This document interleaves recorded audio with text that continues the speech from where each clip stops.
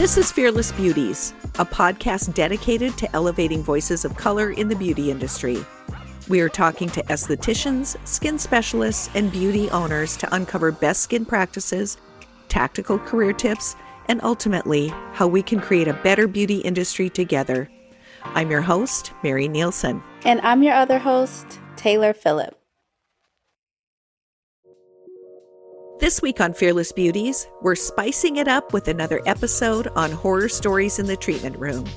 Yes, so backed by popular demand, we wanted to hear more about what estheticians actually face and how they can continue their work in the most professional manner possible. Then, next time, we'll be back to the chapters of the Fearless Beauties book. To start off, we chatted with Andrea Sellner, the founder of The Organic Escape. This lady came in with extensions from another spa. I didn't know how to do a removal. I didn't even know that you had to remove before putting like new lash extensions or fills back on. So I did her fill. She looked at it. She was pissed. She hated it. She was like, they look so ugly. Like, started screaming at me basically, like, how do you think this looks good? Like, and I'm just like this like 21-year-old, like, oh, I'm sorry. So I go get my manager. They ended up fixing for it, doing a complete removal, redoing them. She ended up being really happy. Thank God I had someone there who was a pro at doing lash extensions. But after she left and they're like, oh, I'm so glad that we could have fixed it for you. And the lady was like, yeah, otherwise someone would have been killed.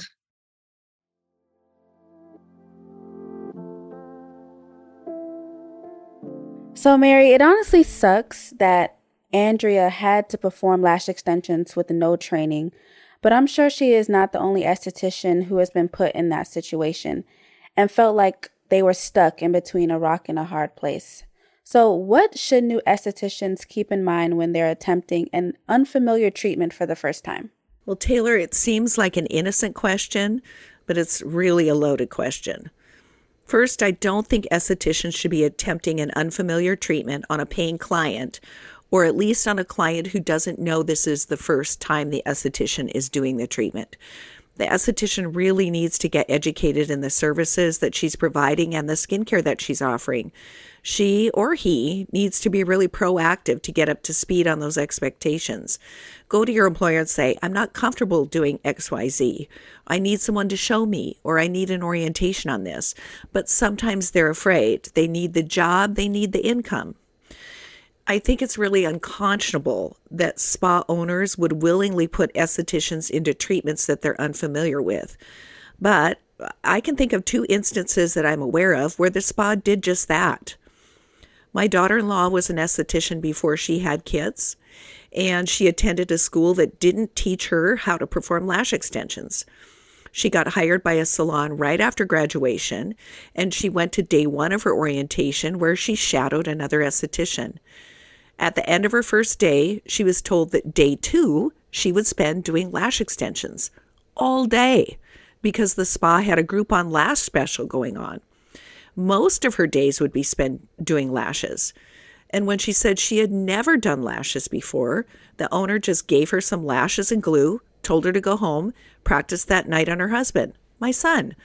Now, my son was a really good sport, but there is a whole lot of work that goes into learning lash extension application. It's a very complicated process and requires a lot of practice to get good at it. My daughter-in-law didn't last 2 hours on day two. She just quit, and that really soured her on this amazing career she could have had. Yeah, Mary, I'm thinking about if I was in your daughter-in-law situation, I probably would have quit too, because it's getting all this training in aesthetics, and then your first day on the job, you're excited, and then you just feel out of control and like you basically are starting all over. And I think it kind of sucks that the boss just gave her some lashes and glue and said, here, go teach yourself. I think that's kind of very unethical. Yeah, no, it was crushing for her. Well, the second instance was another one that's hard for me to understand. You know, a graduate of our school was hired at a very prominent med spa. On day one, she arrived super excited, got walked through the space, shown where to put her purse, where to put her lunch, and then boom, she's at work and she's going to see her first client alone. And it turned out that she was assigned to perform a body contouring treatment on a piece of equipment that she'd never even seen before. She didn't even know how to turn it on. Now, I try to teach my students that if you can drive a Ford, you can drive a Honda, and that the theory and the physics of a lot of treatments that you learn are the same, but you've just got to get oriented to the machine. So, for example, with body contouring, it involves using radiofrequency energy that will heat the tissue to 39 to 42 degrees centigrade for a sustained 10-minute period of time.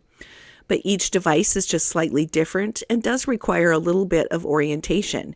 You have to use a glide product on the skin. So some devices use water-based glide, some devices use glycerin-based glide. So this graduate got her client settled in the room, undressed, ready on the treatment table, and then she had to make several trips back and forth out of the room to touch base with another staff person to get tips on what to do and how to use the device.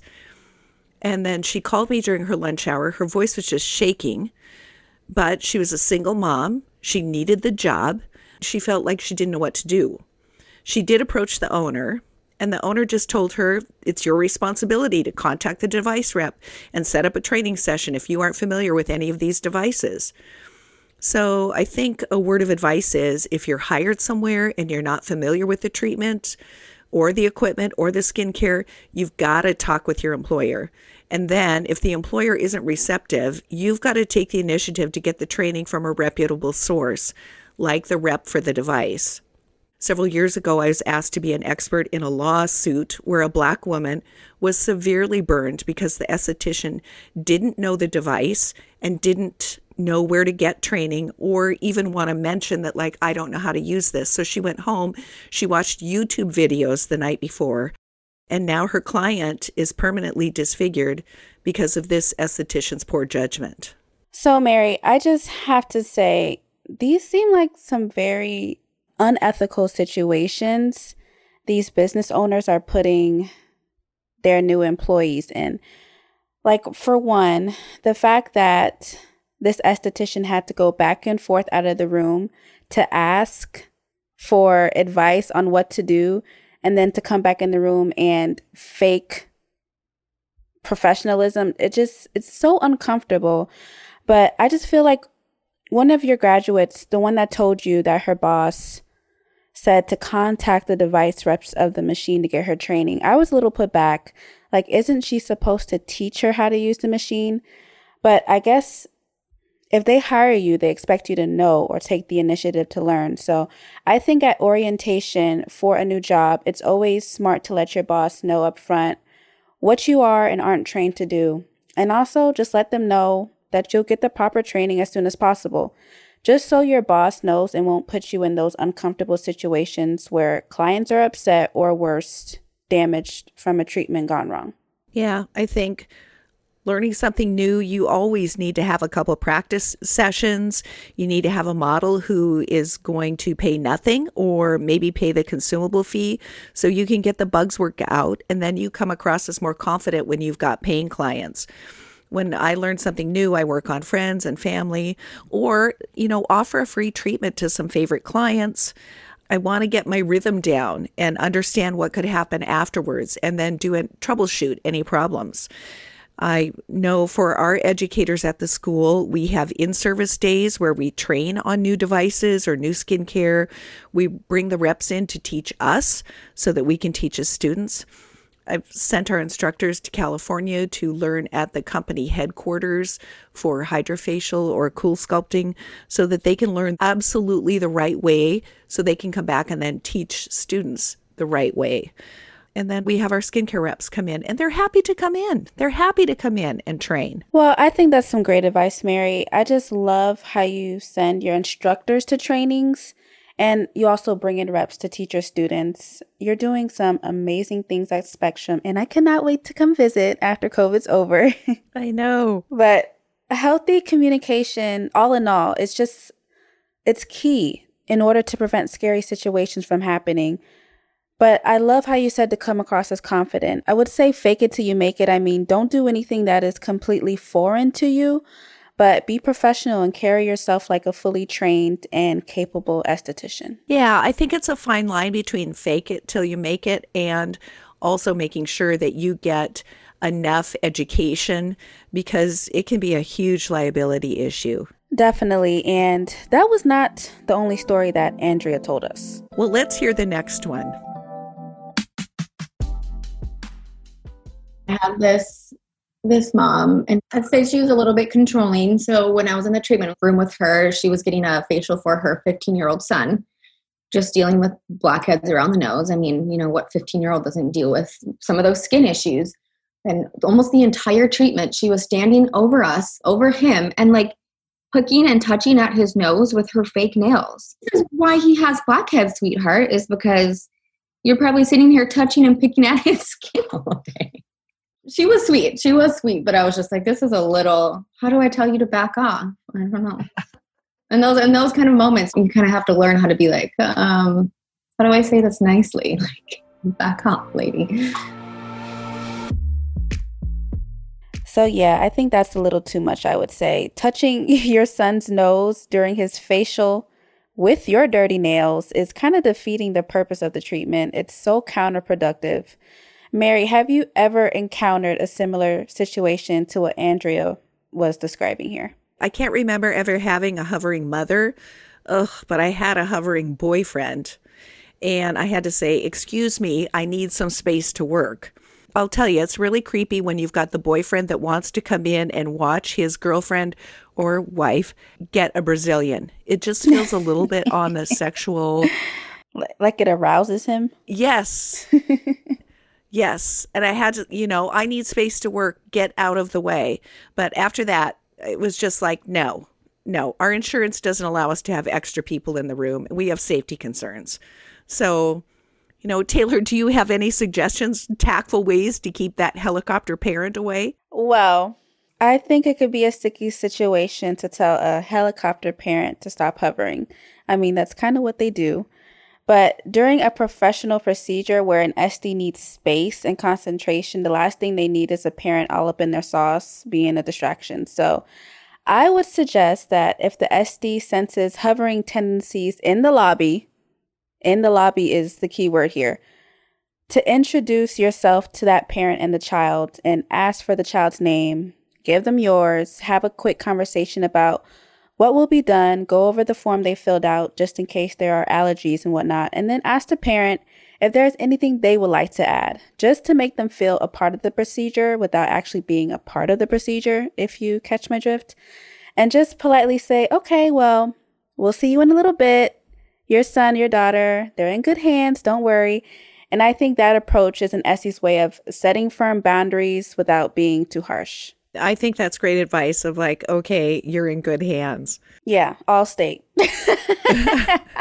Well, Andrea had an interesting question. How do you nicely tell a parent or even the client to back off? What's your opinion? Yeah, let's see what other story Andrea had to tell us.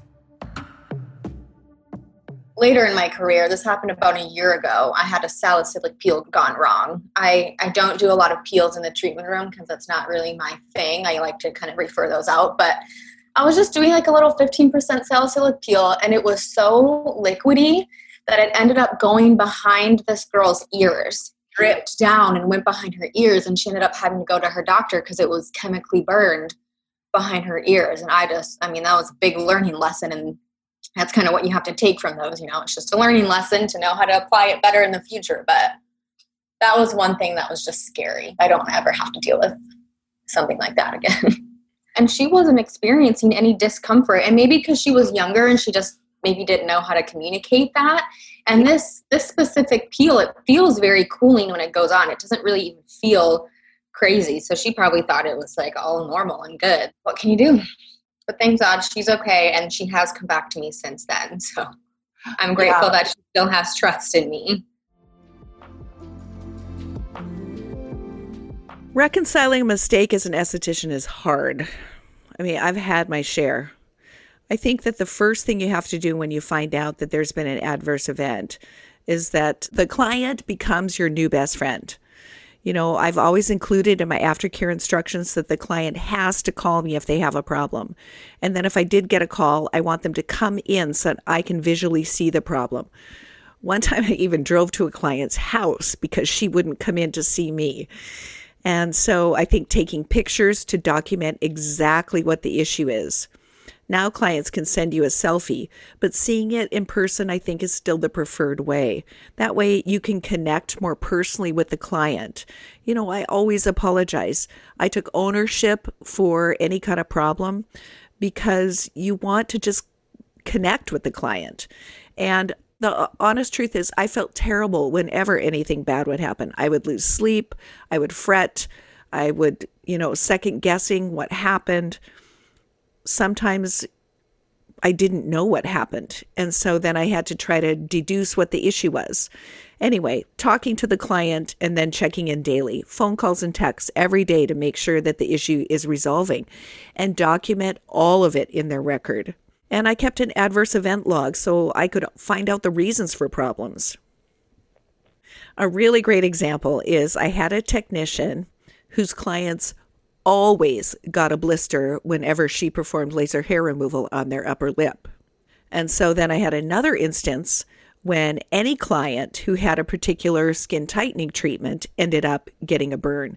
So then I could deduce that the technician who was treating the client who gets the burn, she needed more training.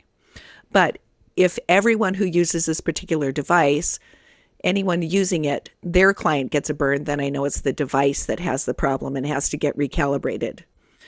So I would do a quick review of my adverse event log, and that would sort of help me figure out the problem and the solution. Well, unfortunately, you don't know how to reconcile a mistake until that mistake is made. It's all about staying professional through it all and taking ownership, but also making the client feel like everything is being done to fix it. So mistakes happen, and the way SDs react to them can determine the relationship you create and or keep with that client. So what I love is that you keep an adverse event log so that the same mistakes don't happen over and over again. But moving forward, Andrea mentioned that this happened with a salicylic peel. What should SDs remember about peels to avoid a similar mistake from happening? I never like brushes for chemical peel application. The peel solution's typically really thin and it tends to drip and run. And so I learned to make a little triangular wad out of a 2x2 gauze and then dip it in the chemical peel solution, saturate the gauze, and apply that to the skin in broad strokes. Of course, you're always wearing gloves because the acid will eat through the gloves, and then you're going to have peeling fingers.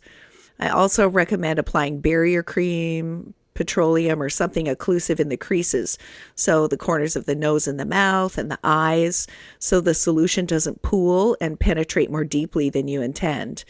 And a cotton headband around the hairline to absorb any seeping peel solution, because that peel will penetrate and then travel transdermally, and your client will get some dandruffy stuff if it travels into the hairline. Timing with chemical peels is also really critical. You can't apply and leave the room. If it says it's going to take 3 minutes, you can't leave the room for 2. You need to keep your eyes on the skin and have your stopwatch going so that you can know when to neutralize and remove the solution. I also keep a really large syringe of water on my tray so that if peel solution does seep into a client's eyes, the corner of their eye, I can just have them turn to the side and rinse their eyes out. I've had instances where that has happened and the client is freaking out. It's in my eyes, it's in my eyes, it's in my eyes. And I can tell them it's the same pH as lemon juice. This is the same pH as lemon juice. I'm just going to rinse your eye. But they're under the impression, they're going to go blind. So having that syringe of water has been really also another important kind of safety tip that I've learned. Yeah, I think I would have been that client that was screaming bloody murder. If anything goes in my eyes, it's done. But I think these are some really great tips, Mary, and I think that the SDs listening can really learn from this. Haley Wood is another SD that we spoke to who also had a challenging moment with the peel. And she was actually our first guest speaker for part 1 of the Horror Stories series. Yeah, well, I sat down with Haley to talk about what happened.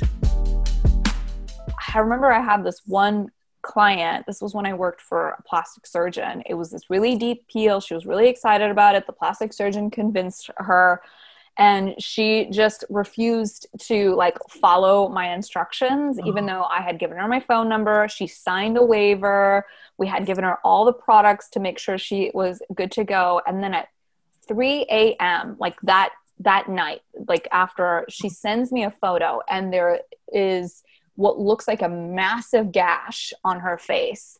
And I'm freaking out because I feel like the doctor is going to be upset. Like I didn't set her up well. And I'm really concerned. I'm like, well, so what at 3 a.m. I'm up. I'm texting her. I'm like, did you go anywhere? She's like, yeah, I went to my daughter's recital. I'm like, well, that was another thing you should have probably told me when I asked you what you were going to be doing post peel. But I'm like, well, it's not that bad. And I'm like, is it hurting? Is it like whatever? And come to find out, after all this stress, I have to wake up the doctor because this is one of his VIP patients, and she got a hair stuck in like some of her product that was on the skin. It kind of looked like a major gash. It wasn't even anything. She just had she hugged someone and their hair got stuck on her face. And in the photo, it looked like a big laceration. I'm like, oh my gosh, what happened? So yeah, that was one of my more troublesome experiences in the treatment room like that, with people just not focusing in on like what to do post-care. Post-care is always important. Peels are no exception. Peels can go really wrong with hyperpigmentation or hypopigmentation. Then you've got a bigger problem to fix beyond what the client initially came to see you for. There are a lot of ways to treat the skin so the peel goes deeper than you intended, like doing a microdermabrasion before a peel, for example. It'll remove some layers of the stratum corneum that the peel would have had to work through. And if that stratum corneum is removed and then the barrier is aggressively removed mechanically, then the peel solution is going to penetrate into those intracellular spaces and just become more aggressive. You need to know that and anticipate providing either a less aggressive microderm or reducing the time that the peel is able to work. Your client has to really be willing to apply the home care and keep their hands off their face, use SPF, or you can get into some real trouble. Yeah, I think everything you're saying, it kind of goes with that 80-20 rule or concept where the results you want for your skin is 80% of what you do at home and 20% of what the esthetician does. And Mary, I remember in part 1 of Horror Stories, you spoke about how you learned the importance of asking your clients exactly what they were getting into after the procedure. Why is it so important to understand what your clients are going to do post-treatment? Well, I remember a client I had, Pam. She was delightful. She spent thousands of dollars with me. She was committed to her home skincare. She was very regular in her appointments, and she was just so sweet. She came in for her third microneedling in a series of treatments that she'd had. She had no problem with her first 2 appointments. And so she didn't take my post-care instructions very seriously the third time. She went home. She had a load of bark dust delivered to her driveway. She shoveled bark dust for several hours. That bark dust was filled with allergens and bacteria, and she actually ended up in the hospital for 3 days with a bacterial infection on IV antibiotics.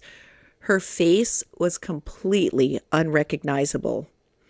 But thank God she listened to my advice about going to the emergency room or urgent care when she called to tell me that she had swelling that was going down her neck, because her airway could have been obstructed and she would have been in some really big trouble. It was a frightening experience for her, and it was really a clear lesson for me.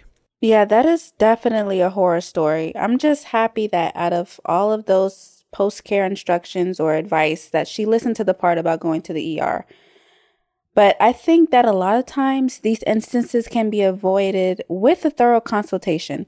Like you mentioned, Mary, your client didn't take your instructions seriously, so I don't know how that can be avoided. But covering ground regarding what can go wrong and how to avoid said things from going wrong is imperative in that initial conversation. So what can SDs do to ensure that their consultations are as effective as possible? Estes really need to concentrate at that consultation. Ask about any plans or special events. That's really important to get an idea of your client's timeline. You want to be really, really clear with what your client can expect after treatment, what they should do and what they shouldn't do. The consultation is not something that should be rushed. It's just way worth the investment in time. Well, with Haley's situation, her client seemed to blow their condition way out of proportion. How can an SD deal with similar scenarios, keep their clients calm while assisting them the best way they can? Well, everyone's going to have to deal with a client who's a bit over the top and feel like they're in distress when there's really nothing wrong. My experience has been that those are really few and far between. I've had a couple of situations where clients had more peeling than they anticipated and felt it was a disaster, but that really was my fault for not preparing them. Then I've had some clients who felt like they were disappointed because they didn't peel more. I did have one client who wanted to see the terrible hyperpigmentation she had after her session, so I had her come in and I couldn't see anything. And so she said, well, it looks different in my bathroom lighting. So I just took pictures, put it in her file, so I had photo documentation, and then I'd check in with her periodically. Not daily, because I'd seen it and I could see that it really wasn't an emergency, but she had more of a body dysmorphic thing. I don't know. Taylor, do you have recommendations? If you were a client, what would give you peace of mind? Well, let's see. Recommendations on dealing with clients who blow things out of proportion. I'm thinking about it all from a psychological aspect. I think it's always best to keep your composure and have the attitude that nothing is surprising, or at least act that way on the outside. And then when you get alone, you can be like, what the F? But when dealing with those clients, it's about making them feel reassured that everything will be okay and allow them to get it all out. Once they're calm, explain to them what's happened, the next steps, and the ways y'all will get through it together. So if I were a client, some reassurance from my esthetician would give me some peace of mind. And also the fact that whatever happened to my skin was a possibility, because my esthetician already clued me in on that in the consultation. She or he clued me in on all those possible adverse effects. So in one word, communication. Communication would give me a peace of mind 100%.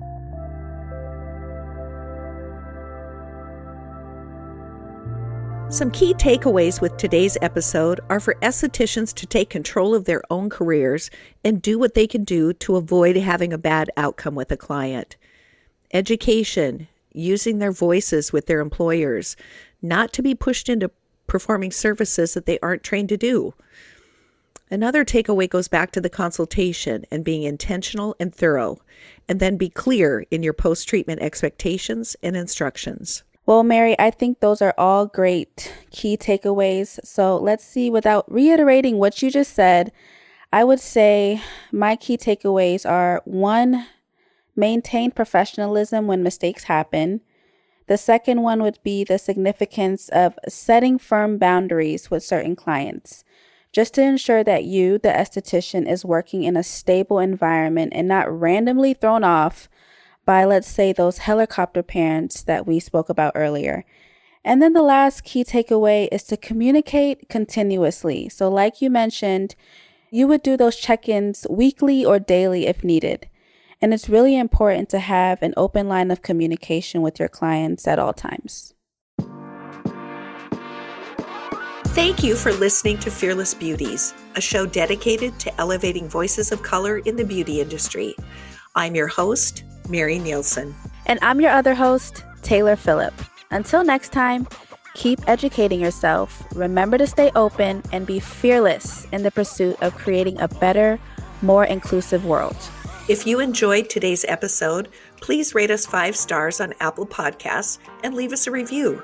Special thanks to my co-host Taylor and our producers at Quill Inc.